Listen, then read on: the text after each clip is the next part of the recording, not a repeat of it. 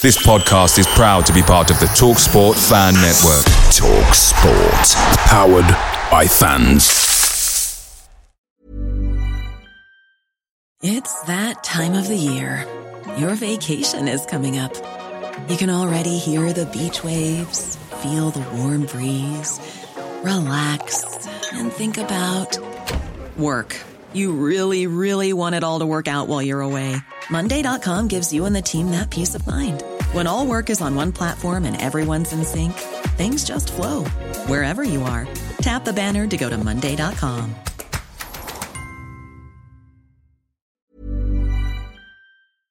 The TalkSport Fan Network is proudly supported by McDelivery, bringing you the food you love. McDelivery brings a top-tier lineup of food right to your door. No matter the result, you'll always be winning with McDelivery. So, the only thing left to say is, you win? Order now on the McDonald's app, and you can also get rewards points delivered too, so that ordering today means some tasty rewards for tomorrow. Only via app at participating restaurants. 18 plus. Rewards registration required. Points only on menu items. Delivery fee and terms apply. See mcdonalds.com.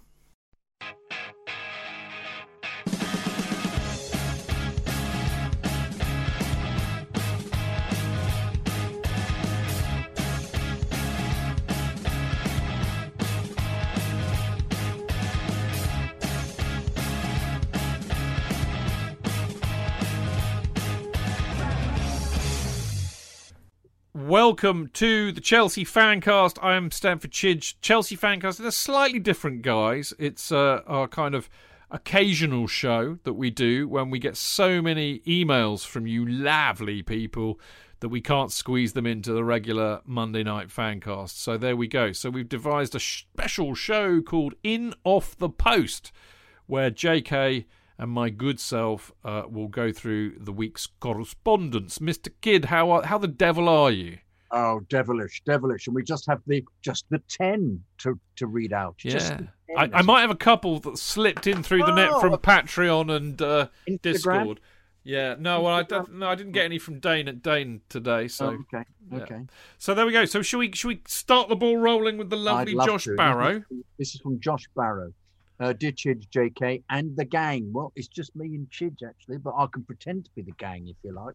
Hello. Yeah, I've got somebody here with me. Yeah. It was a bit rubbish, wasn't it, Chidge? Anyway, yeah. I've loved the game of football since I was introduced to it as a child. I've been a Chelsea fan since 2009, when I watched the Blues robbed by Overbo. I can't remember his name. Overbo. No one at Overbo. Norwegian geezer. Yeah, I know. The dreadful... I was present, of course, and poor old Drogba got suspended for 8 games for telling the truth. But I'm an American who's Ovrabo, isn't it? Ovrabo, yeah. Yeah, not Overbo. But I'm an American who's never set foot inside Stamford Bridge. A plastic. No, mate, you're not a plastic. No, nothing about football. As such, I'm having a bit of difficulty understanding what it is we're actually trying to do under Tuchel. Oh, forgive him, he's hardly been there. I've been thinking about our goals since Tuchel has arrived. There are none. Versus Burnley. Wouldn't it be great if that's what you did as a manager? No, we don't score, we just defend. Versus Burnley, both Dave and Alonso scored on the counter. Against Spurs, Jorginho scored a penalty that was won on a counter-attack. Against Sheffield United, Mount scored after we successfully beat a high press. And Jorginho scored another penalty, which was won via counter-attack. Versus Barnsley, Tammy scored after we beat a high press. Against Newcastle, Giroud scored from a ball to Werner over the top of a high press, and Werner scored from a corner kick. And against Southampton, Mount scored a penalty. In the 7 games since Tuchel has taken over, we've scored 9 goals, and 3 of them, a full third of our goals, have been penalties, 2 of which were won on the counter-attack. Of our remaining 6 goals, 2 were from counter-attacks. 3 were from breaking against a high press, which is fairly similar to a counter-attack.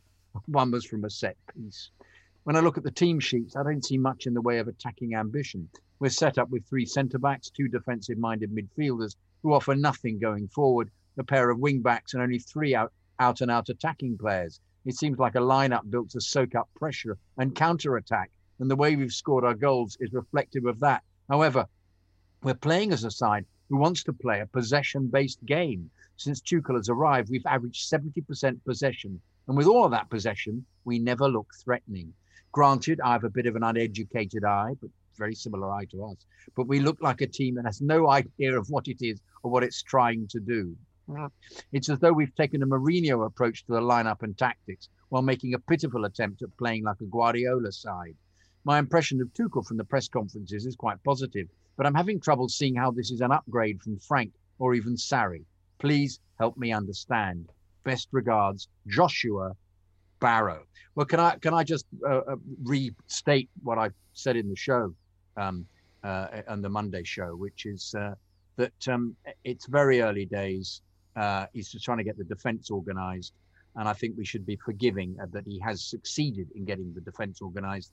And I don't think we have the players, or he hasn't managed to make them into the players that can put the ball in the net. But yes, as we've already established, you're absolutely right. It's not only that we've got defensive midfielders, it's that none of them can shoot. But he's not being helped by having shot-shy wingers and players completely out of form for whatever reason, particularly those we've purchased at enormous expense. So I don't think we should be damning Tuchel after such a short space of time.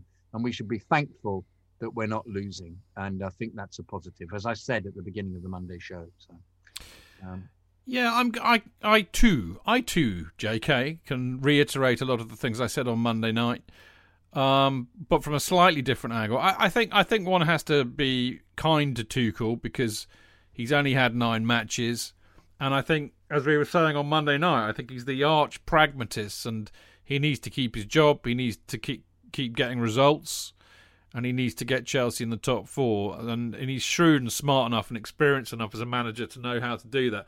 And of course, the problem that he has is he's inherited, a mess. Now, not a mess caused by Frank Lampard, but a mess caused by this club sacking managers and buying players to suit certain managers over the last 7 years. So it's really interesting what Josh has picked out there.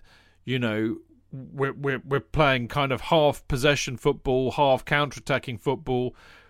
Well, that's really a function of the different kind of players we've got who suit different kind of systems. I mean, you could say, for example, we know Alonso can only play as a wing-back. We know that most of our central defenders can only play in a 3. On the other hand, you could say, well, we could try and play like Liverpool with Firmino, Sane, and Salah, because we've got Werner, Pulisic, and Hudson-Odoi, really quick players, small players who can all interchange, and all of whom got an eye for goal, technically. But we don't do that. We've got wingers. I mean, it's a mess. Systemically, it's a mess. So no wonder we don't look fluid. No wonder we don't know what style we're trying to play. No wonder even if Tuchel's telling them to play one way, we find out that they're playing another way, because they're playing how they know how to play, and that might not fit in with the system he wants. So it's a bit of a mess, and I think he's dealing with what he's got. So he's trying to get the best out of the mess that he's got.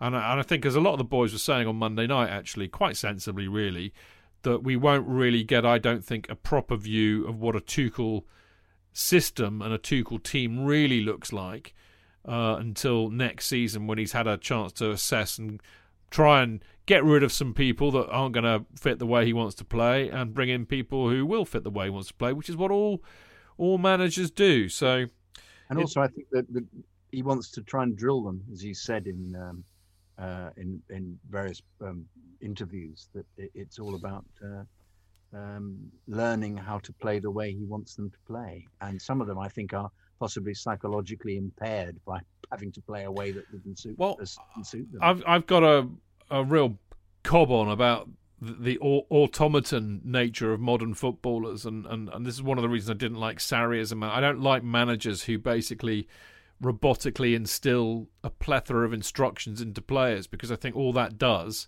it just overcoaches players, and you end up with players who can't think for themselves on the pitch, can't respond to what's happening in front of them, can't respond to a different tactical setup that they were not told to face.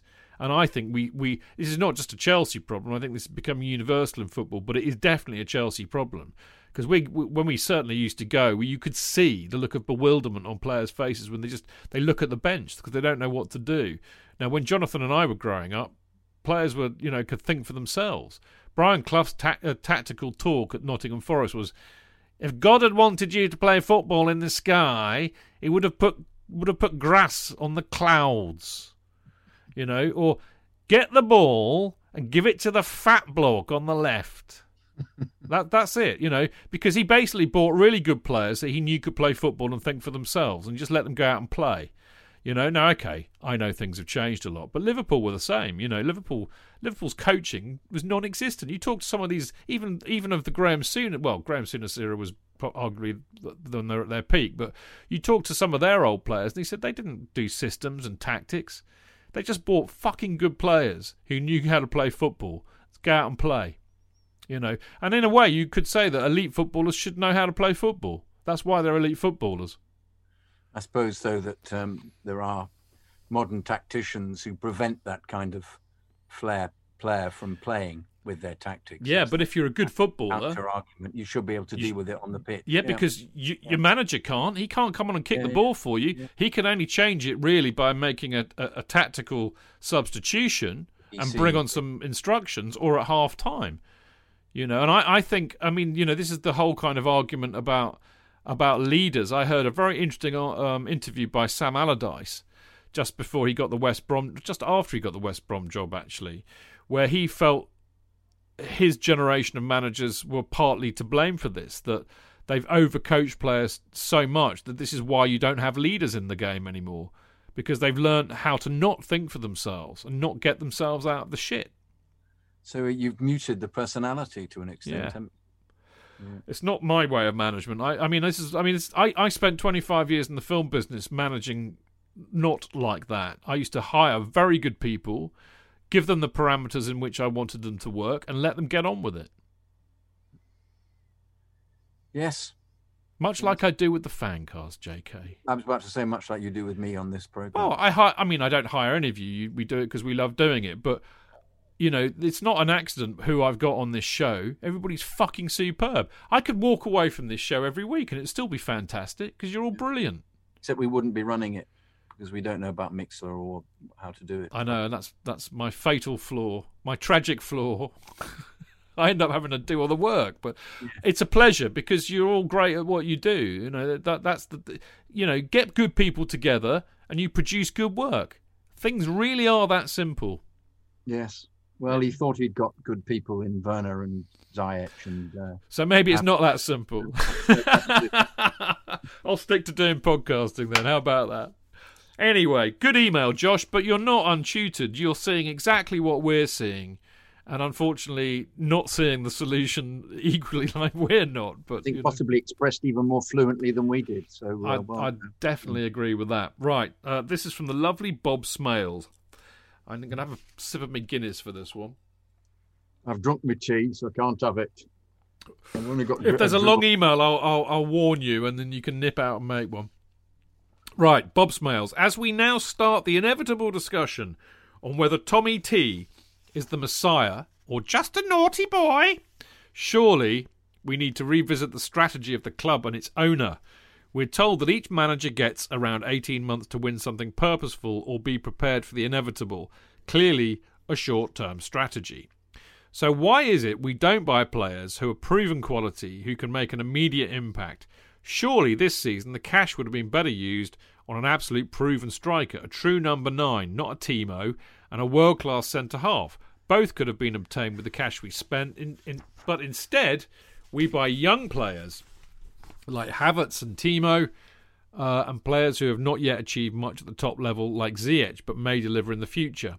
I'm not saying that this is wrong, but it does not fit the strategy of the club, so it does not make any sense. You can only assume everyone understands the strategy, but this is Chelsea. As I write, it's pretty much last year's team with Timo and Mendy. Timo is, as no doubt you discussed tonight, still a work in progress, so not a massive improvement and certainly unlikely this season to get us higher than Frank's 4th. If you were ruthless, you could say that money was not well spent. Sadly, if we don't achieve instant success, we get a new manager who will have his own idea on system and players. In the last few seasons, we've seen both Zuma and Alonso come back into the fold, players like Chile sitting on the bench, players are bought and dumped because each manager has his own clear agenda. You just can't run a club and expect success if you keep changing managers and all the mayhem that follows. We had an opportunity to reset with Frank and the kids, but blew it. The club won plaudits for this, and the fans were, I think, mostly on board. People always talk about how it works for the club as we keep winning trophies, but how many more would we have won with stability?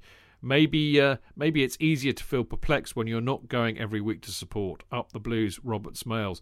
Yeah, Bob, I think you make some really good points that I've certainly made myself many times on this show and in print. And you know, I know that one of the comments that often gets fired back is, oh yeah, but sacking managers works at Chelsea. We're always winning stuff. But I think that's not forensic enough. We spent a lot of time last week talking about the fact that Chelsea had not made it past the knockout round of the Champions League since 2014. That is not the kind of success that we bought into when Roman bought the club. We haven't signed any... Diogo Costa was arguably, buying a player at the peak of his powers, as in not a promising 22-year-old who might be one of the world's best in 5 years' time.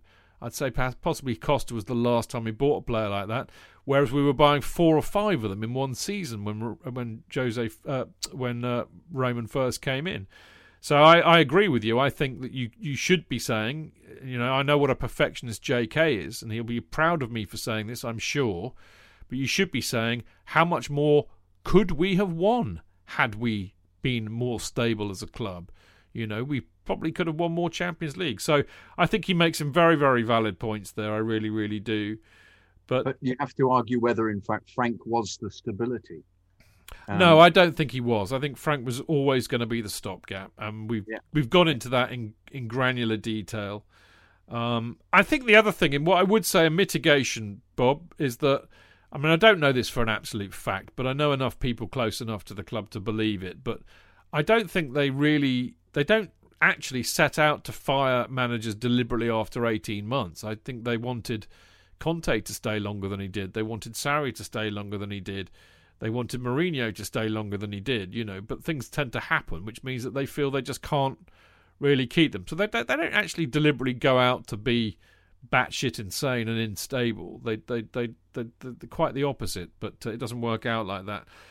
This is a fascinating email from a young chap, I feel, JK. Should I do it in my best young chap? No, don't do that. Don't do that. It'd be belittling. It would be belittling. I wasn't really going to do it like that. I just thought I'd give you an option. Hello, Chidge, and the finest London gang members. Right. Well, I better not do that impression either. I've been thinking about writing to you boys, or should I say, grandpas. I'm so sorry. What did he write? Grandpas? Grandpas. So. Yes, okay. I have a 12-year-old daughter. I'm not a grandpa. Anyway, I'll start again. I've been thinking about writing you boys, or should I say grandpas. Been a Chelsea fan for 20 years, came to London twice to watch Chelsea play. I love this club more than anything, and how Chelsea plays does determine my weekend mood. I've sometimes complained about Chelsea, but I'll only give 2 of them today. The show after Lampard got sacked, one of the panel came on and used offensive words against Mr. Roman A, which I think is unfair because that man only wants Chelsea to succeed. We need, that's Roman, not the offensive man. We need to separate Lampard the player from the Lampard the manager. If Lampard was any other coach, I'm sure we're going to say he had the sacking coming and he did a lot of bad stuff. He wasn't perfect as a manager, made a lot of errors. So don't make the board seem like the villain. They're not perfect. But I choose to remember Super Frank only as a player, but not manager, because he wasn't good enough as a manager. I will love him till death. Number 2, second, why do people think 3-4-3 is a defensive formation? We're always attacking with 7 players, front 3, 2 wing backs, one of the 2 midfielders and Dave. Is that not enough? Against Southampton, I believed our setup was good, but the players just refused to be decent. I can count 5 good plays that needed a final pass for a goal, but the players fucked it up. Kante had 2, Kovacic 2, Werner 1, and Reece James 1. What do you want a coach to do when the players' decision-making is awful? If those players can't make final passes, what can the coach do about that? We praise Kante for winning the ball back, but he can't do anything meaningful after winning the ball back. Kovacic dribbles past 100 players but can't do anything meaningful with the final pass? Can we all agree that we have a lot of players that aren't good enough, including Kante, one-way player, win the ball back, cannot make a sweet pass to save his life? How much do I miss fantastic Fab Four? I hope to share a drink with you boys in the future, talking about how my dad wanted me to support Liverpool because of Michael Owen. Chelsea forever. Thanks, Mr. Williams. No, I was a bit taken aback being called a grandpa. That was all at the front. We're probably old enough to be his grandpa. I know, I am completely old. That's what I slightly was ashamed of course, because I am indeed old enough. Even I'm old enough, really, to be his grandpa. Yeah, I think probably all of us on here are indeed old enough to be his grandpa. Other than possibly Dean. Dino.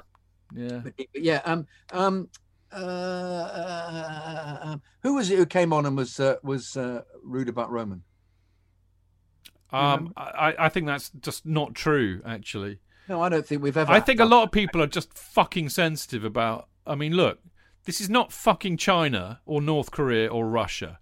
Okay, nobody's perfect. If we think Roman's made a stupid decision, we're going to say so, but it doesn't mean we're ungrateful. On the other hand, we're not in fealty to him. You know, we don't have to suck up to everything he does. This is my club as much as it is Roman Abramovich's. Just because he's spunked over £1 billion into it doesn't negate that fact. So if I think he's not above criticism, but I don't remember anybody being rude about him on the show. I don't think anybody ever has it. I think we've been critical of the board, obviously. That's been something. Well, the board technically is Roman. It is him, but at the same time, I don't think we've ever said Roman. I think this is a very good point he makes about 3-4-3, because it's absolutely right. They are attacking in that setup because they've got the wing backs to do the attacking. The dilemma is, as he says, they keep making, as Tuchel says, imprecise decisions. The lack of precision in the final third of the field is absolutely ghastly for what he's trying to achieve. Woeful, absolutely woeful. And he's right, but I don't think he's right to say. I think Kante's improved after winning the ball back, and similarly, Kovacic, he can dribble past 100 players, and I think his passing. I think he's getting better with it. But I think it's actually more to do with, as you say, Mr. Williams. It could be Miss Williams. What do you want a coach to do when the player's decision making is awful? The decision making has been absolutely awful. I agree completely. Well, I think the point that he makes is really good about missing Fabregas, and I think this is a very not talked about issue by us in particular, actually. Because we should absolutely remember. Okay, and when he was sold, he was, his legs had gone. There's no doubt about that. But the person who came in to replace Fabregas was Jorginho. Yeah, no comparison. Jorginho is not fit to lick the piss off Fabregas's boots in terms of scoring goals, linking the defence and the attack, or the midfield and the attack, and putting in defence-splitting passes like Fabregas, who, frankly, is one of the best players I've ever seen at this club in that position. And I used to make the point in a rather rude way. I said, if we wanted to, why would we want to replace a player who can't run and track back and tackle with a player who can't run, track back and tackle, but can't actually do the things that Fabregas did well, which is Jorginho. This is why I've never really warmed to Jorginho, because I understood entirely that he was essentially the replacement for Fabregas, and Fabregas going forward was a much better player, but his legs had gone and he couldn't defend, and we were getting exposed left, right and centre, and I do get that. But it goes back to what I was saying about Mount on the Monday night show, that we just lack a midfielder who can link it all together, and that's why I think Mount would work there, especially with Havertz, much higher up the pitch, in this kind of 9.5 role that Tuchel's talking about. But I think the other point, which again we discussed at length really, was the fact that we have a real hodgepodge of attacking players. We've got a mixture of wingers, inside forwards, strikers who can play a certain style, but, not on... I mean, Drogba, I know is a terrible barometer to use because he was such a phenomenal world-class player. But, there were many facets to Drogba's attacking play. I mean, he was good in the air. He could shoot from long range. He could score tap-ins. He could score world-class worldies. They could go in off his arse. He could create goals. He could play on the wings as well as straight through. He could link play. He could play with his back. I mean, he was such a wonderful all-round striker. It just makes you realise what a beautiful player he was for us, because they're really rare. It seems to me that strikers these days don't have that all-around ability. They're like either they're a good hold-up striker or they're a nippy inside forward type striker. You know, you don't seem to get these. I mean, Lewandowski's the only one I can think of who's a bit like Drogba in that sense. He can play between the lines. He can play up front on his own. He can play with his back to goal, score from close in and long. You know, I think that basically we just have a dearth of these players, and perhaps it's because of all these fucking hipster managers who want to play with small blokes and false number 9s. I rest my case, my lud. I think that's very well expressed. Thank you very much, Jonathan. So sweet of you to say so. Good. It's you, Chid. Is it me? Yes.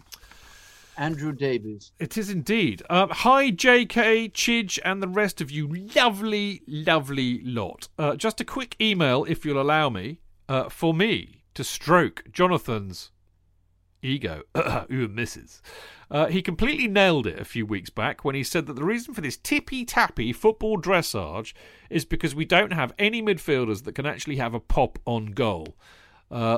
Going back to that theme again, the primary focus of Kova, Jorginho and Kante is to find a man. Now, there isn't anything necessarily wrong with that. It's just that if no ball is on, their only alternative in their eyes is to pass it sideways or back 5 yards to the person who they received it from. Kovacic can't shoot for toffee and is the new Mikel or Makelele. The vast majority of Georgie's goals are from 12 yards, and it's always a surprise when Kante pops up with a goal. Invariably, this inability to try and test the keeper puts so much more pressure on the forwards, or when we're pressuring teams, you'll find Christensen, as he did on Tuesday night, or Rudiger try and lump one in from 35 yards out where it goes high and wide. I guess it's unfair to hark back to days gone by, but we've always had players in the middle of the park who can put the ball in the back of the net. Obviously, Lampard is a prime example, but through recent years we've had Fabregas, Matic, Ballack, Essien, Ramirez, all able to be relied upon to chip in with a few goals. I think it's the one clear area that Mason needs to improve upon, and once he settles, maybe Havertz will be one to help out too. But JK perfectly made the point of why, despite the lion's share of possession, we just seem to play safe, unintrusive balls in the middle of the park. Hopefully Tommy T will be able to work on this as he gets to know the players and delivers that attacking football he has promised us. That said, what a brilliant win on Tuesday night. We've got a real chance to progress in the Champions League for the first time in a long time. And just how much do you love that beautiful man, Olivier Giroud? Here's the second leg. Keep the blue flag flying high and up the Chelsea. Cheers, Andrew. I mean, points we've made many, many times. And I think JK just picking up on that and rather than, going over old ground. I'm really very conscious of the fact that Tuchel made a big thing about, I like to play the attacking fluid football. It has to be all gung-ho and attacking. And and I believe him. I think that's genuine. But I think what he has to do is he's got to figure out, I don't want him to get locked into just one way of playing, because I think modern managers are required to have plans A, B, C, D and E. But, either are we going to be a counter-pressing team? So we're going to rely on the pace of our very quick forward line. Are we going to be a possession-based football team that tries to play between the lines and put people through, in which case, I think that's great, playing like Guardiola does, but I like to see that kind of football played when you've got a striker like Aguero who is just deadly. If his movement's good enough and he can play in that kind of a system where they're tippy-tappy, boom, in, great, no problem with that. But it's like, pick one. Pick a system. Pick a way of playing. I think somebody who can score repeatedly like that it changes the complexion of the game so frequently that the opposition will have to come on to you in a way that they weren't before. So perhaps that's what he's used to playing, is that he has somebody who can put the ball in the net with the amount of possession we've got and with the tightness of the defence. It just is that, as and I've said, and Andrew has very nicely supported me here, that we haven't got anybody like that. And as you're saying, Chidge, we haven't got an Aguero style who will indeed put the ball in the net with a beautiful cross. I mean, it's the same thing, a beautiful shot, I should say. It's the same thing with Odoi, who I keep going on about. We just need to see more of his shooting boots. And we need to, because he has got the skill and he's got the pace to. It's good effort against United, actually, which we overlooked. Yeah, it went wide. Absolutely, that was a great move. You see, suddenly in the midst of all this, we see great moves. It was a great move against Southampton the other day that Alonso blasted wide. Suddenly they've got these little moments in them, and you just go, yeah, that's the way he wants to play. But then it's almost as if they tense up a bit, particularly up front. But yeah, we should be. We should, as our previous email from A. Williams said, we should be in a position to get forward to score. And as I'll keep going on about it, we just don't at the moment have that ability.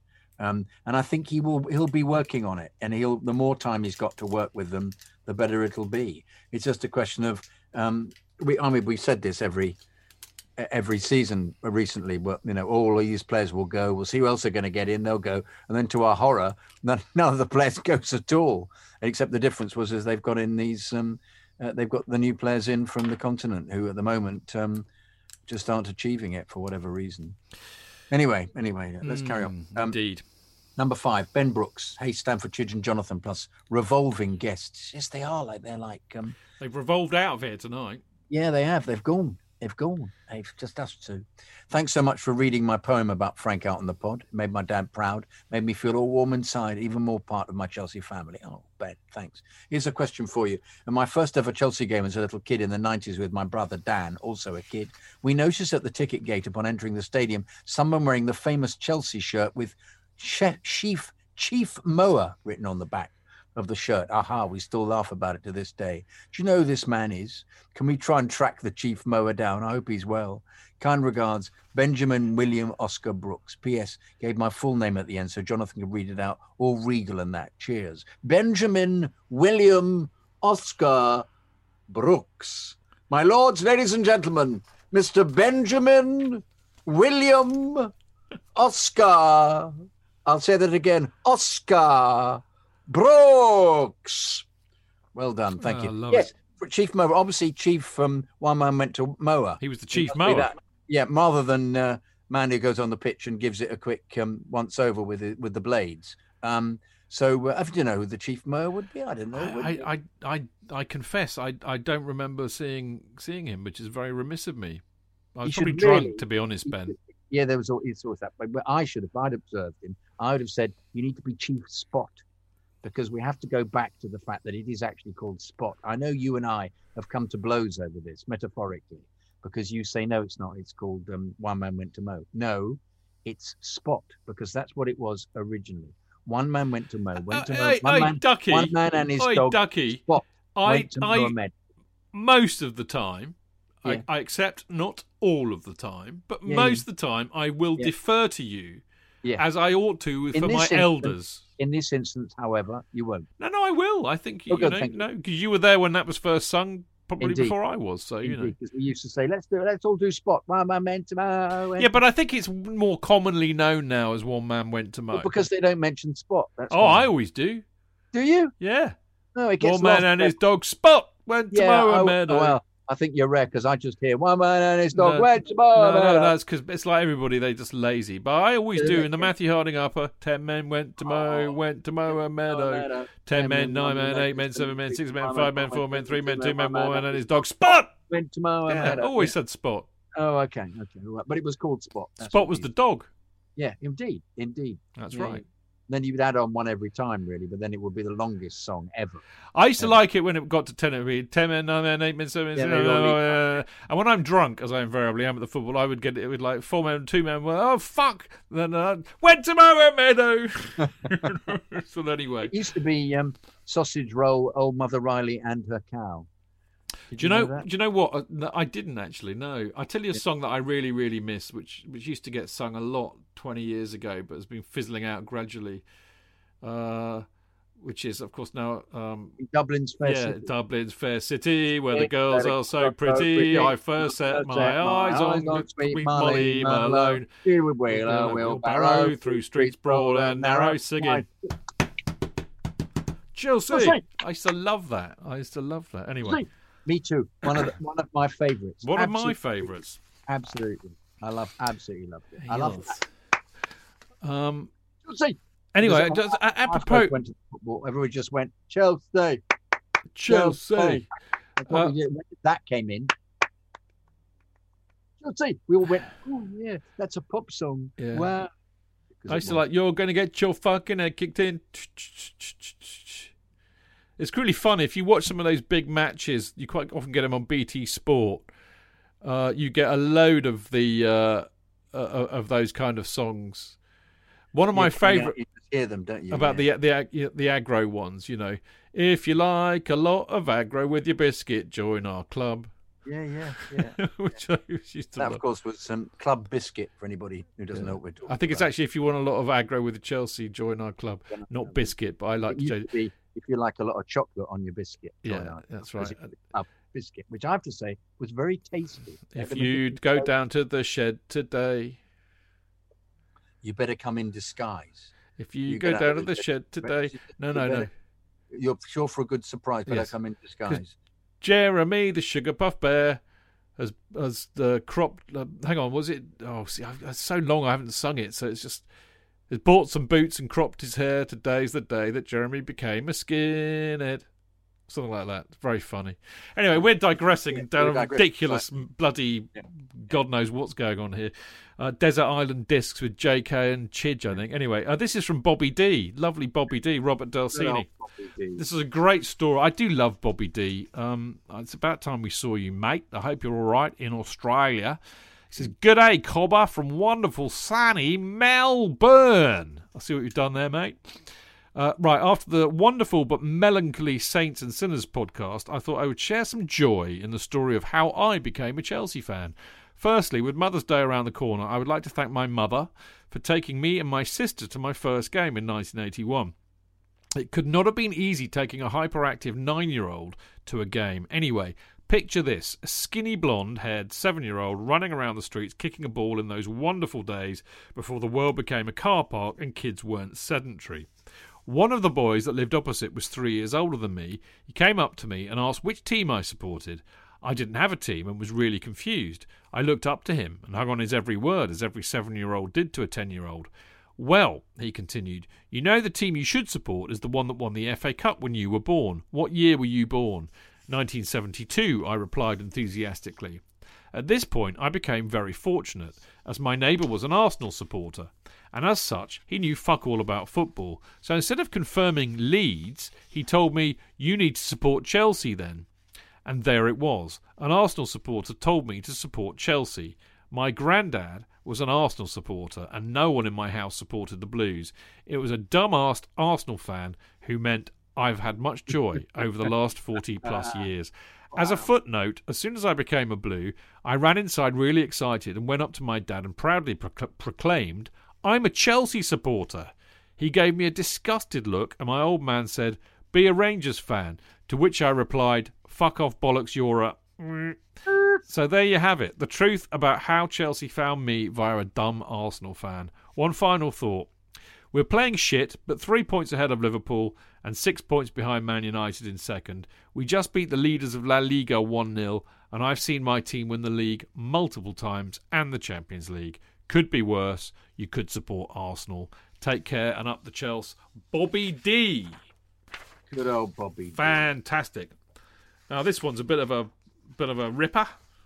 Away days are great, but there's nothing quite like playing at home. The same goes for McDonald's. Maximise your home ground advantage with McDelivery. You in? Order now on the McDonald's app. At participating restaurants, 18 plus, serving times, delivery fee and terms apply. See mcdonalds.com. Chidge. JK! In all the years you've been following Chelsea, you hardly ever miss a match, home or away. But how would you feel if you couldn't be there and it's not on TV? Oh, Chidge, I'd be bereft. Inconsolable. The thought of missing my beloved Blue Boys live. It's all too much. I know, JK, I know. It's all a bit too much, isn't it? Yes. Well, panic not. NordVPN have come to the rescue. They have? Yep, NordVPN allows us to watch any match, even if it's not on live TV here. They do? Yeah, they do. With just one click, they switch your virtual location to a country which is showing the match, and they act as your cyber bodyguard whilst online, protecting your personal data and sensitive info like card details and passwords. Oh, wow, great. But yeah, I bet that'll cost me a fortune. Actually, JK, it's only the price of a cup of coffee per month, and you can use your account across 6 devices. It's a bargain, JK, and best of all, no more tears for you. Oh, thank you, NordVPN. I'm so happy I could cry. Where do I sign up, Chidge? Well, to get the best discount off your NordVPN plan, go to nordvpn.com/Chelsea Fancast. There's no risk with Nord's 30-day money-back guarantee, and you'll help support the Chelsea Fancast. The link is in the podcast episode description box.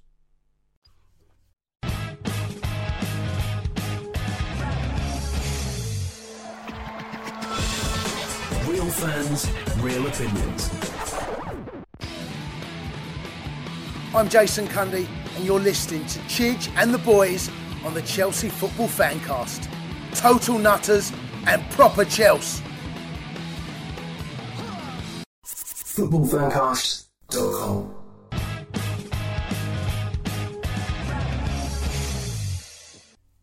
Can I just say, before Yes. we start this one, kind regards, Benjamin William Oscar Brooks. Yeah, and on that point, for Mr. A. Williams, I didn't get a chance to say it earlier on, but I'd love to have a drink with him when we get back to normal. That would be lovely. That's one What's of the the things. A stand for? I We don't need to know. find out. Andrew, Yeah. Alan, who knows? Andy, Alex.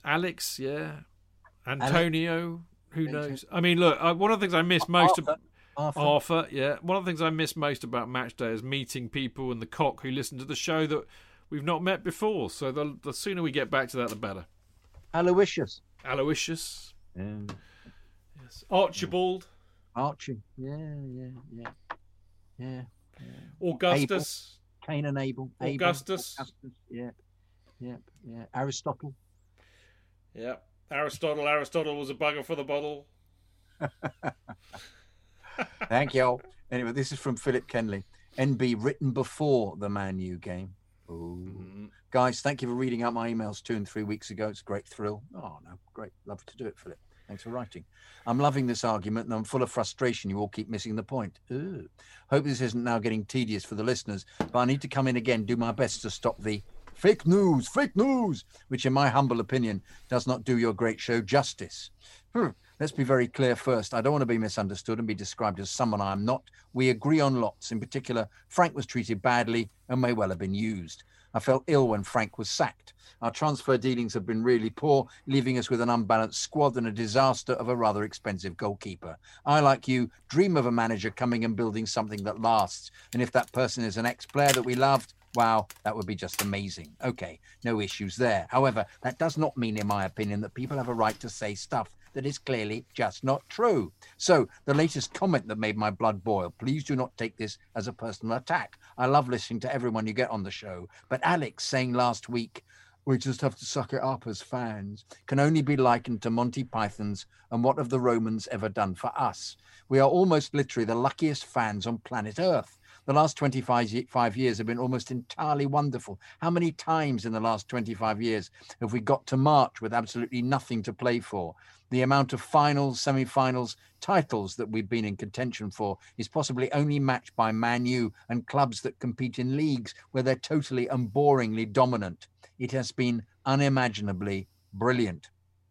Saying that we have to suck it up as fans is ungratefulness of the highest magnitude. Then there's the money thing. So, Mr. Glover, I'm going to have a pop again. When you say it's all about the money, I just don't think that's true about Chelsea. The truth with Chelsea is that it's all about the success. Roman has never taken any money out of Chelsea. We're a cash-eating monster that will always lose money, as we're not as commercially successful as Man U, Liverpool, Arsenal, and even, I'm afraid to say, Spurs. The one thing you can absolutely never accuse Roman of is being in it for the money. By all means, accuse him of being a ruthless son of a bitch who treats managers badly. That might be fair, though I would argue that their compensation makes up for this. Building on this point, I want to challenge the Arsenalification of Chelsea. Surely the Arsenalification of Chelsea would look like us keeping Lampard for 5 years, making minimal transfer market investments as we finish between 4th and 8th year in and year out. That's what happened to Arsenal. Do you know how much Arsenal fans would love to have had Chelsea's trajectory for the last 15 years? Do you know how bored and fed up Arsenal fans are? Roman's latest ruthless move is 100% entirely made to try and ensure we are not Arsenalified. Finally, do you hear your Man U mate on Friday? Did you hear your Man U mate on Friday? That was Aaron. The Glazers. That could happen to us if Roman gets fed up and sells up.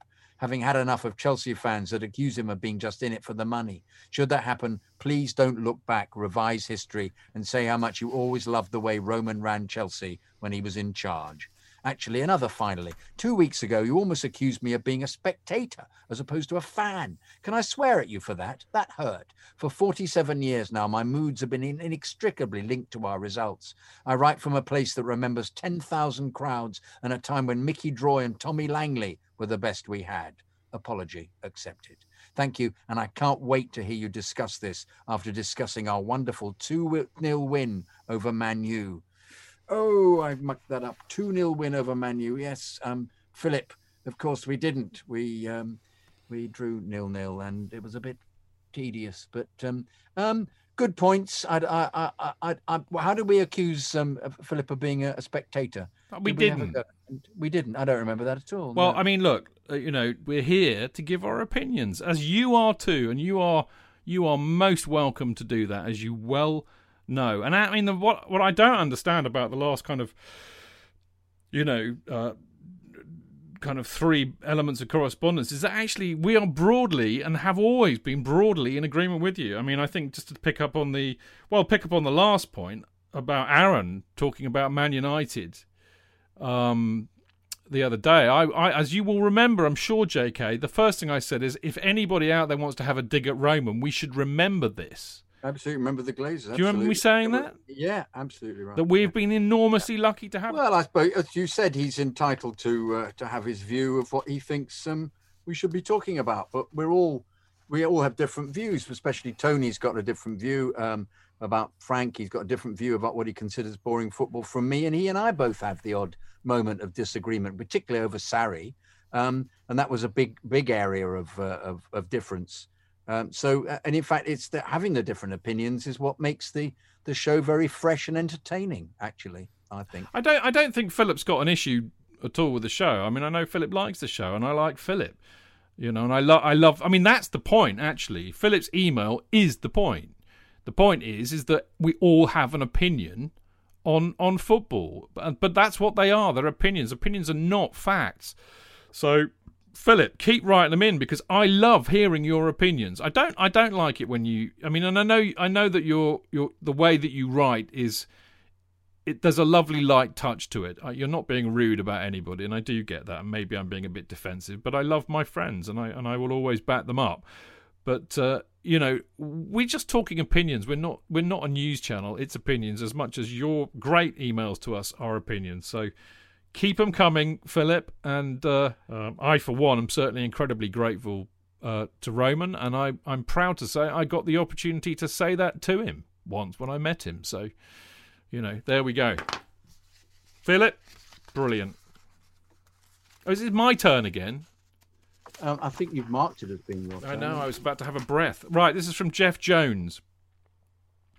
Chidge, Jonathan and distinguished guests. I'm writing this after listening to half of the Friday review preview show. I paused it as you all started to talk about whether or not Jorginho should start against United on Sunday. He shouldn't. I'm not sure why he's getting praise for his performance against Atleti, seeing as how he overhit multiple passes that couldn't have led to a goal-scoring chance. He's a decent player and can slow the game down and keep possession, but he doesn't seem to be able to execute the final pass. I'd much rather have Kante and Kova as the double six because they can tackle and carry the ball forward. I'll be interested to see if Tuchel's team selection tomorrow.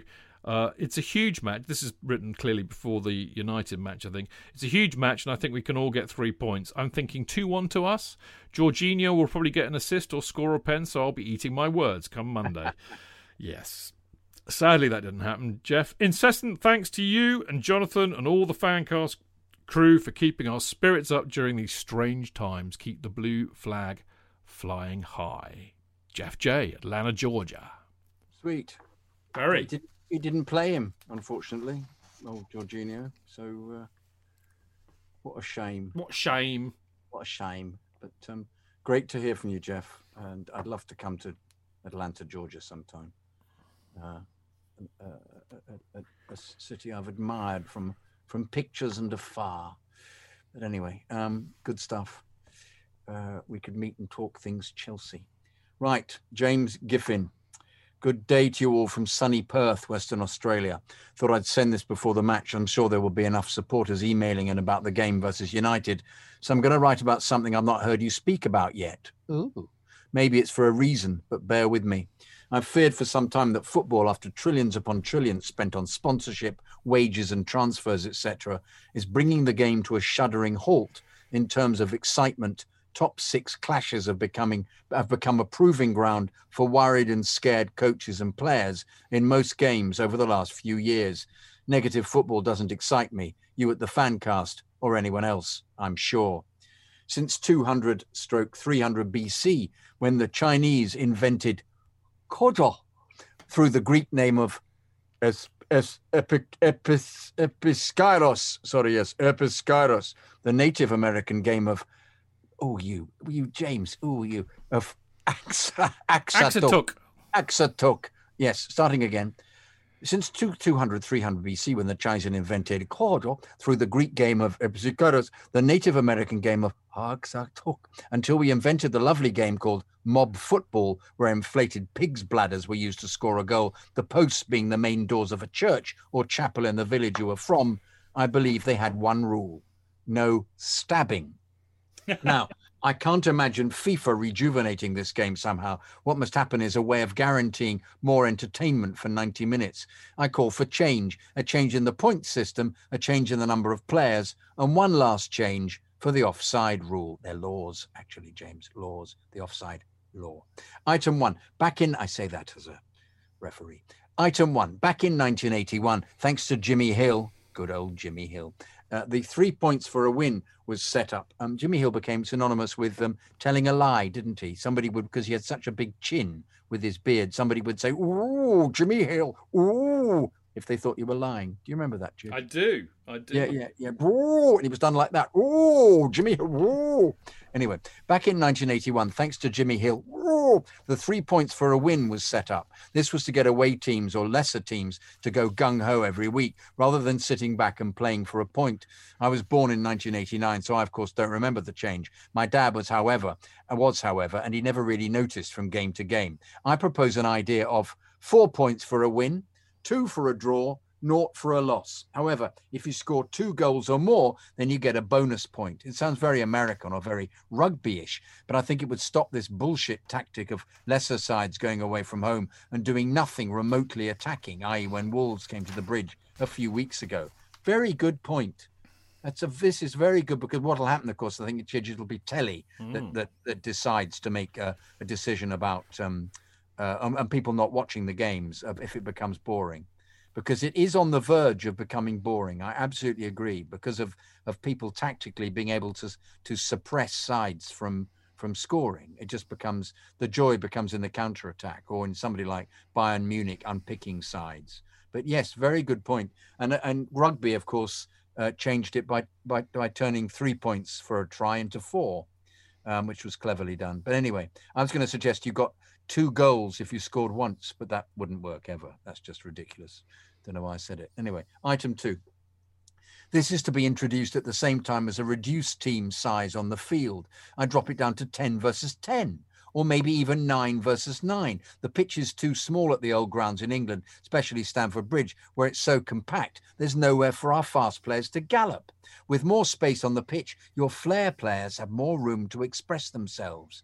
And when crossing into the box, there'll be less players getting in the way. And of course, a few years ago, the other thing they thought they might do is make the goals bigger.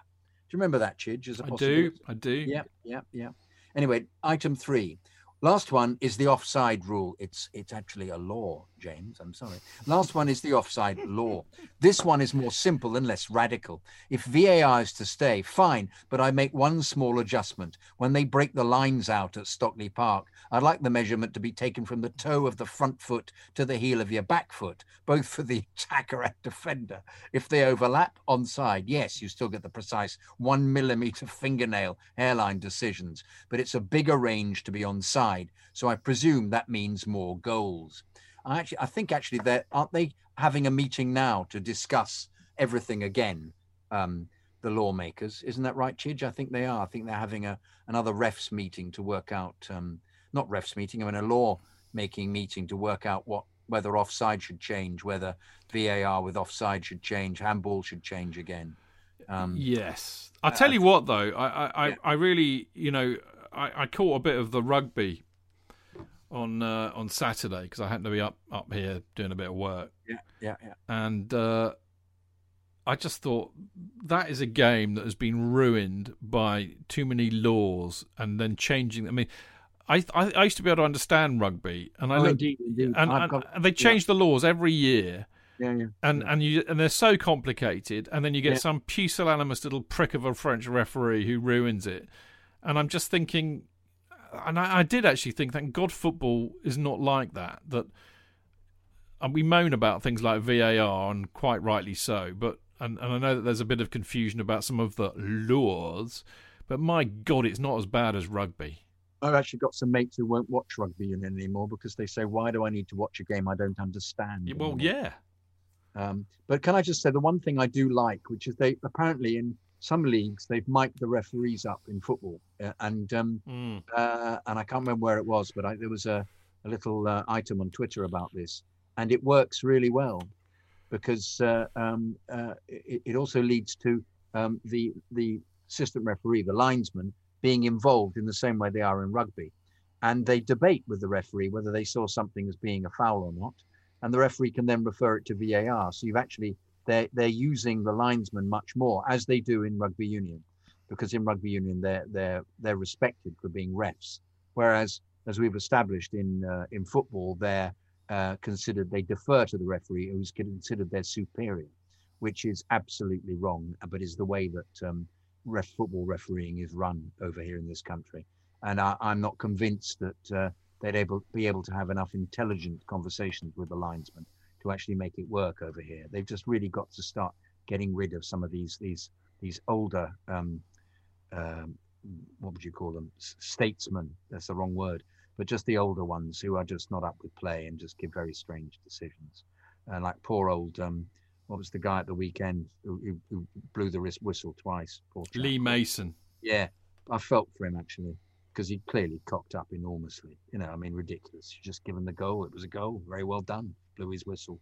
But apparently because he saw the referee, saw the goalkeeper wasn't ready. Well, yeah, that's the idea of taking it quickly, So poor chap. But anyway, no, I agree with you. It has become very complicated. But the whole essence of actually communicating with all the officials is absolutely the way football should go, and whether it is via miking the referees up and being able to hear all their words, then you hear the players' words. I think it would impose a structure on the game that we're really missing at the moment. Anyway, although I'm emailing from Australia, I'm in fact from a town just around the corner from Plymouth. So I appreciate the old school part of the game, but that's long gone. It's hard to admit, but the fun side of football has gone. Your Mavericks have dried up and your cheeky chappy Rebels, Stanley Bowles, are a thing of the past. You now have Jesse Lingard having 1 billion followers because he wears fedora with a pair of ripped jeans and a pair of Deirdre Barlow spectacles. What a character. I didn't know that. He's got 1 billion followers. Bloody hell. On a serious note, though, I fear that when my young son, John, named after the captain leader legend, gets older, the game possibly won't be as entertaining as I felt it was when I was young, unless I come to power and smash my gavel down and implement the rules I've written here. Laws, surely, laws. The laws I've written here. Just one question. Can JK please tell us what it's like to kick a deflected pig's bladder around the local village back in the 1300s? Well, actually, I was quite good at keeping uppy with a pig's bladder. But you have to be what they do as well are nasty. They will put a stone in the pig's bladder when you kick. You see it lying on the ground. You kick it. You just do yourself a mischief. I'm sure your memory, as amazing as it is, remember the greats from that period. Yes, there was who was there? Alexander the Great. He was terrific footballer at the time. Good, very good with the pig's bladder. And he was the Pato of his day, really, wasn't he? Oh, unbelievable. He was great. He was long blonde flowing hair and Helen of Torres. Those tunics they wore, blimey, great. Socrates was a great footballer. He was. Aristotle as well, yes, but he was, good old Socrates. Played for Brazil, didn't he? The trouble was he insisted on playing in a toga, and it just got in the way all the time. That reminds me of that Monty Python sketch, Philosophy Football. Do you remember that? Yes. That's one of the funniest sketches ever made. Dredged it from. There was some amusing stuff. Karl Marx was always offside. Yes. And having fights with the ref. Oh, dear. Yes, it was always debating the laws, wasn't it, with the ref? Yeah. Blimey. Anyway, one more thing. When you mentioned AC/DC, I felt I must share this boring interesting piece of pub ammo with you, Chidge. I lived on Canning Highway in Perth for some time. It's a dreary dual carriageway on the way to Fremantle. It's also what inspired the song Highway to Hell. It was an infamous pub crawl from Raffles Bar all the way down to Fremantle. You don't have to read this bit if the email's getting too long. Okay, right to the end. Bye. No. I look forward. We've read it. We read it, James. Look forward to the nice pay packet you sent me last time I sent an email to the Fancast. Did you pay him, Chidge? Did you pay him? No, I didn't. I don't know what you're talking about. Oh, you did. I did. Not. Oh, Chidge, pay me, baby. Anyway, keep up the good work and up the Chelsea. James Giffin. Well done, James. On a personal note, James, brilliant email. Some really interesting points, wasn't there, actually? Funny as well. Good stuff. But on a personal note, I just want to say, I'm on a highway to hell. And I'm going down. No, I'm not doing any more of it. I don't know any much of that song. Oh, Bon Scott, man. But he's right. Yeah, I did know about the Canning Highway because I've read loads and loads of books on AC/DC, so I love AC/DC. What a cracking, a ripper of an email there, James. And obviously he's also would be acquainted with the Fremantle Doctor. Yes, he would, wouldn't he? Which we all know about. The wind, we know about it. When England play at the Wacker. Indeed, its influence on the cricket. That's right, the Fremantle Doctor. Yeah. So there you go, James. I hope it's lovely where you are. I'm sure it is. Right now, I'm not saying it's we've left the best till last, but this is an absolutely brilliant, bonkers, cracking email from the wonderful Donald Foley, who is known as the Blue Bayou, and is one of Tony's original pudding shedders, JK. Is he? Blimey. And this is what I've got to really up my game here because I've got to do this the justice it deserves. And he writes, Dear Archbishop Chidge, as the strains of evensong die away, no, I didn't know blue is the colour was a staple of the hymnal either, and the congregation departs into the dark lanes, muttering about the lack of goals, and old Tony the gardener heads back to his podding shed, bemoaning a lack of excitement in our liturgy. I feel I must write to you to express my concerns that too many of our souls are adrift in the slough of despond. Yes, we are left behind the city of destruction, and sadly the evangelist is no longer with us. But too many are attracted by the false comfort of Vanity Fair, whereas their eyes should be on the celestial city. For yea, like Christian in Pilgrim's Progress, we are on a journey. Some will fall by the wayside, but we must instil within our brothers and sisters a hope, an expectation, yes, a determination that we will not be lured away by excitement, incident, chance creation, high conversion of XG, end-to-end, goal fests, and other such temptations of Beelzebub. Brother Tuchel is here to lead us, to deliver us from the promises of false gods. It is Lent, a period of fasting and abstinence. We are building strength of spirit, forswearing our piteous and lily-livered devotion to such insubstantial gewgaws as trophies, as short-term success. We must don with joy in our hearts the sackcloth that Brother Tuchel has given to us for our clothing. We must embrace we must embrace an ascetic, arid form of devotion, for it is only through this that we will reach true redemption.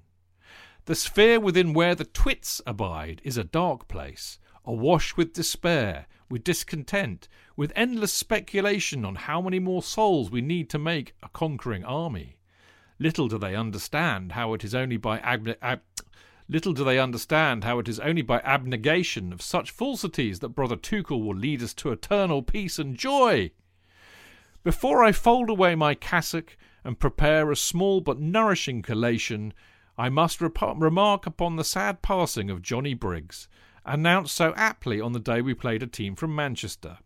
For, as Mike Baldwin, he strove for many years to depict all that was good about Gentlemen from London and its environs, set about by scriptwriters who wished only to portray him as a villain in contrast to the Mancunian hero, their beloved Ken Barlow.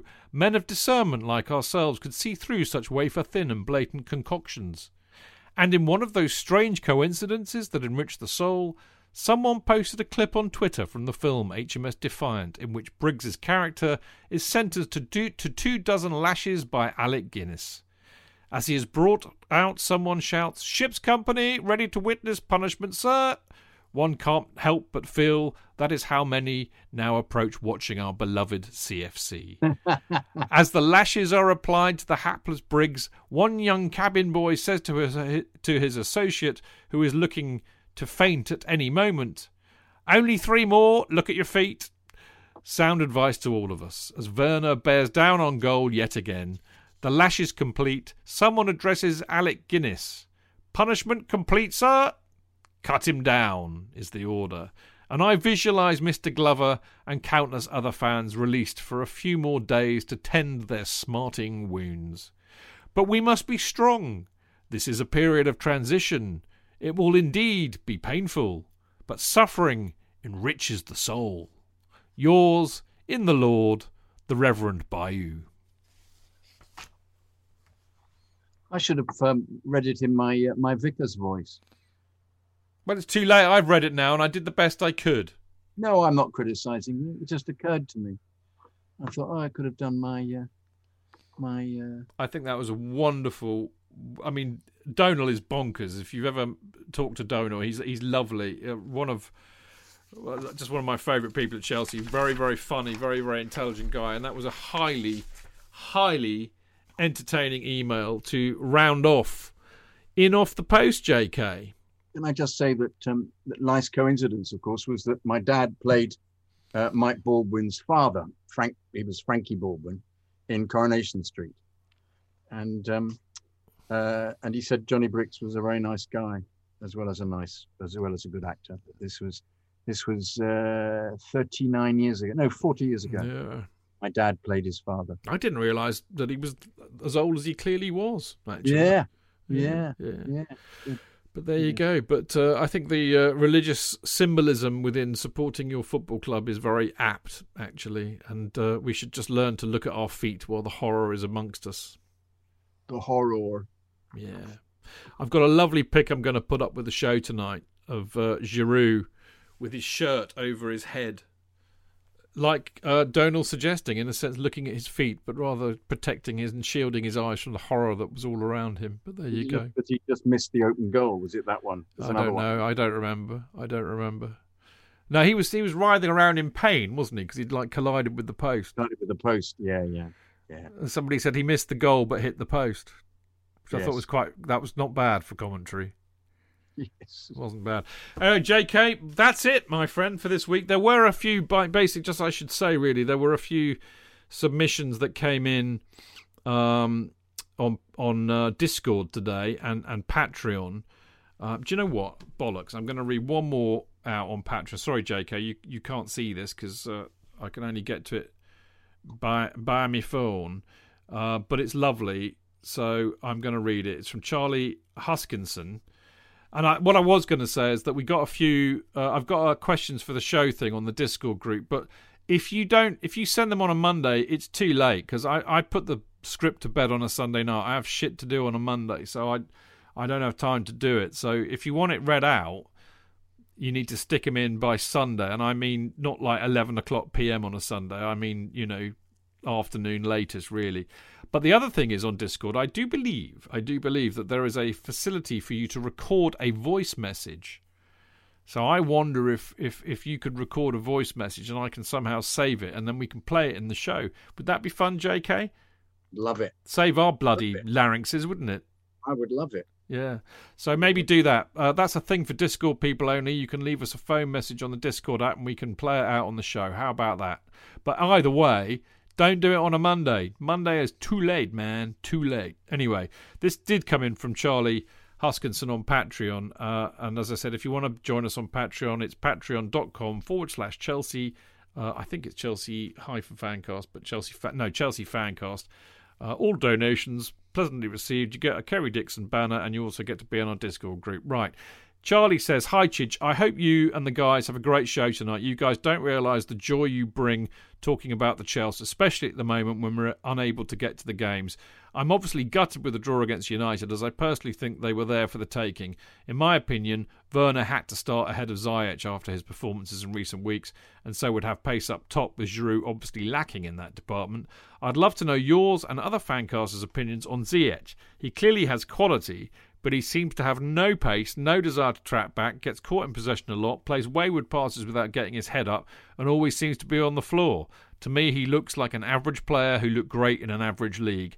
After the other night, I'm very excited to hear about the possibility of memorabilia, as I'm a massive collector, and with you mentioning the name Bill, I'm guessing it's the Football Prizes Company. Keep the blue flag flying high, Charlie Huskinson." Charlie, first up, yes, you guessed correctly. We're doing a partnership with Football Prizes, and as soon as the deal is done, I will be letting you all know. But basically, it will entail you being able to buy tickets for about a £5, I think, and then you get to take part in a live draw for Chelsea-related memorabilia, and they hold it on Facebook. But there'll be more about that later. But JK, I have to say, I completely agree with his comments about Ziyech. Yes. It's a bit worrying, isn't it? That, as we've been talking about on the Fancast, it's. I really hope that he isn't somebody who was just stood out a big fish in a small pond. But when he started, he had as we talked about before, he had a wand, didn't he? A wand-like foot. But at the moment, he's looking not really up to it. Yeah. I mean, it's worth remembering, isn't it? You know, and I think I think this is kind of the roboticization, if that is a word, of society as a whole. And I've got a great mate who's doing a PhD on this subject about how technology and our reliance on it is all making us, you know, we're affected by it. You know, it's making us more robotic. It's making us think in a different way, because it's created by people who think in a certain way, and when we use it a lot, it takes us down that path. And I think we're losing humanity, and I think in our judgment on football we're also losing humanity, because there are no guarantees in football. You know, you buy a player for a lot of money and you think, yeah, they should be brilliant, but not necessarily, because there are so many variables and complexities within the character of that person, let alone everything else that's going on environmentally. And there ain't no guarantees, mate. I was going to think whether Ajax played in a more honest way or a more human way, but on reflection, they appeared to play a very technical side of type of football, a very tactical type of football. So I'm surprised that he may have embraced a kind of, he may have been dulled by embracing a robotic style, Ziyech, because he seemed to be in a setup where he was allowed to express himself. Look, I mean, what we're really talking about, I mean, you know this, I know this from working in production teams, you know this from working in the theatre and stuff. I've worked in the theatre too. You know, you put a bunch of disparate people together and sometimes they gel. Yeah. And the whole is greater than the sum of the parts, and sometimes they don't. And there's no right. It's about chemistry. There's no right. I mean, who would know? Who would have known? I mean, it's an interesting. We're a case in point. You know, if you look back at the first few shows we did, completely did none. There's nobody on this show now apart from me who was on the first 100 shows. You know, we've had different people all the time, but inshallah, we've been very lucky. Everybody that I've got on the show, we all gel, really. I mean, I can't think of a case where we just haven't gelled. We all get on. Bizarre, isn't it? That's a very good point, isn't it? Yeah, how it all works. Yeah. Maybe we should be running football teams, mate. Yeah, perhaps we should. Maybe not. Should we set up a Chelsea FC? AFC Chelsea. Yeah, let's spell it differently. Yeah. Play on Ilbrook Common. Chelsea FS. That'd confuse people, wouldn't it? Yeah, that would. Yeah, with Chelsea Football. CFC UK. Chelsea Football Shed. Yeah. AFC Chelsea, mate. Ilbrook Common. Get your boots. You'll all get a game. It really gets a game. Yeah, just to put down jumpers. Yeah. There you go. Happy days. Yeah, they play for 3 hours. Yeah. And if 252 to 200, last goal wins it. Exactly. Those were the fucking days, weren't they? Coming home absolutely covered in head to toe from. I used to love getting really muddy. I've clearly got some kind of weird sexual deviance for being really muddy that you wouldn't have realised as an 8-year-old boy, obviously. Only now as a psychotherapist I understand the significance of these things. Yeah. But yeah, I used to love getting muddy. My mum used to tear her hair out. And you come home when it was dark. That was the thing. I used to wear gloves when I played football. Did you? I wonder what that was all about. You were clearly a continental player. Yeah, no, I think what it was. Or Patrick Bamford. When we played on the the playground at school, it was concrete, and I kept falling over and gashing my hands. I think that's the reason. Anyway, I'm going to leave us with a really rude comment from Benji Toe. He says, "You need to upgrade your squad, Chidge." What are you talking about, Benji? What do you mean? Get new people in. That's what he wants. No, we do. No, but we do. That's what he's saying. Well, I think he's wrong. I think he's wrong on both counts. One, we don't need to, and B, I already am. But I think we've got the biggest cast of people that we've ever had now. I mean, we've got about 12 regulars plus the journos. So there we go. Sam and Adam and you. What are you talking about, Benji? Sam and Adam and you. Big money signings, as Keep the Blue Flag Flying High says. The next, we've got an academy talent. Did I ever told you about the academy talent, JK? No, who's coming in? Well, we got Louis Tomset, who writes for the Fancast. Dean scouted him, right? And he's quite to Sally Tomset. I don't know. Maybe we'll get her instead. I'd quite like that. She's an actress. Yeah, yes, good. She's probably a bit old now. She was in The Railway Children. She wasn't she? I remember her. Jesus Christ, yeah. Yeah, bloody hell. And so was Jenny Agutter. And Jenny Agutter. Yeah. Bernard Cribbins. Yeah. Oh, I don't know. Anyway, so we completely... He does this to me all the time. He's completely knocked me sideways. But, Louis Tomset, he's very young. He loves Jorginho, so he'll be controversial. But he writes very well for the Fancast, and I promised him a go at some stage. Dane's quite a newcomer. Yeah. So's Dean.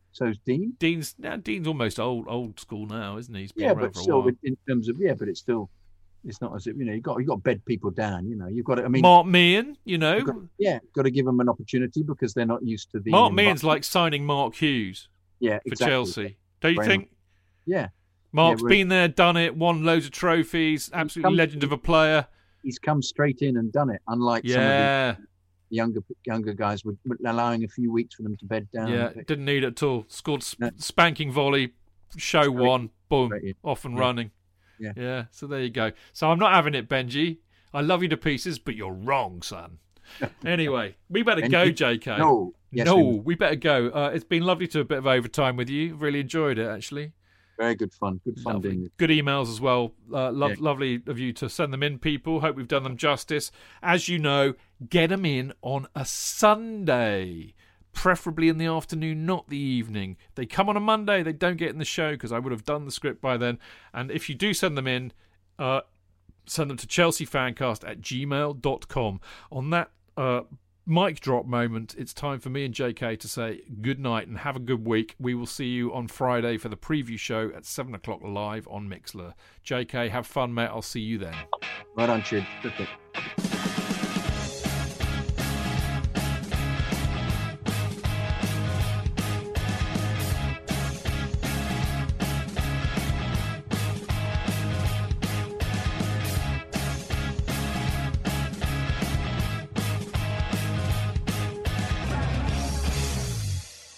It's the 90th minute.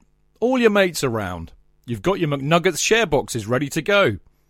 Your mates already got booked for double dipping, and you steal the last nugget, snatching all 3 points. Perfect! Order McDelivery now on the McDonald's app. You in?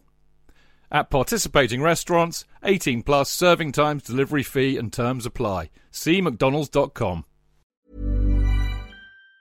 Planning for your next trip? Elevate your travel style with Quince. Quince has all the jet-setting essentials you'll want for your next getaway, like European linen, premium luggage options, buttery soft Italian leather bags, and so much more. And it's all priced at 50 to 80% less than similar brands. Plus, Quince only works with factories that use safe and ethical manufacturing practices. Pack your bags with high-quality essentials you'll be wearing for vacations to come with Quince. Go to quince.com/trip for free shipping and 365-day returns.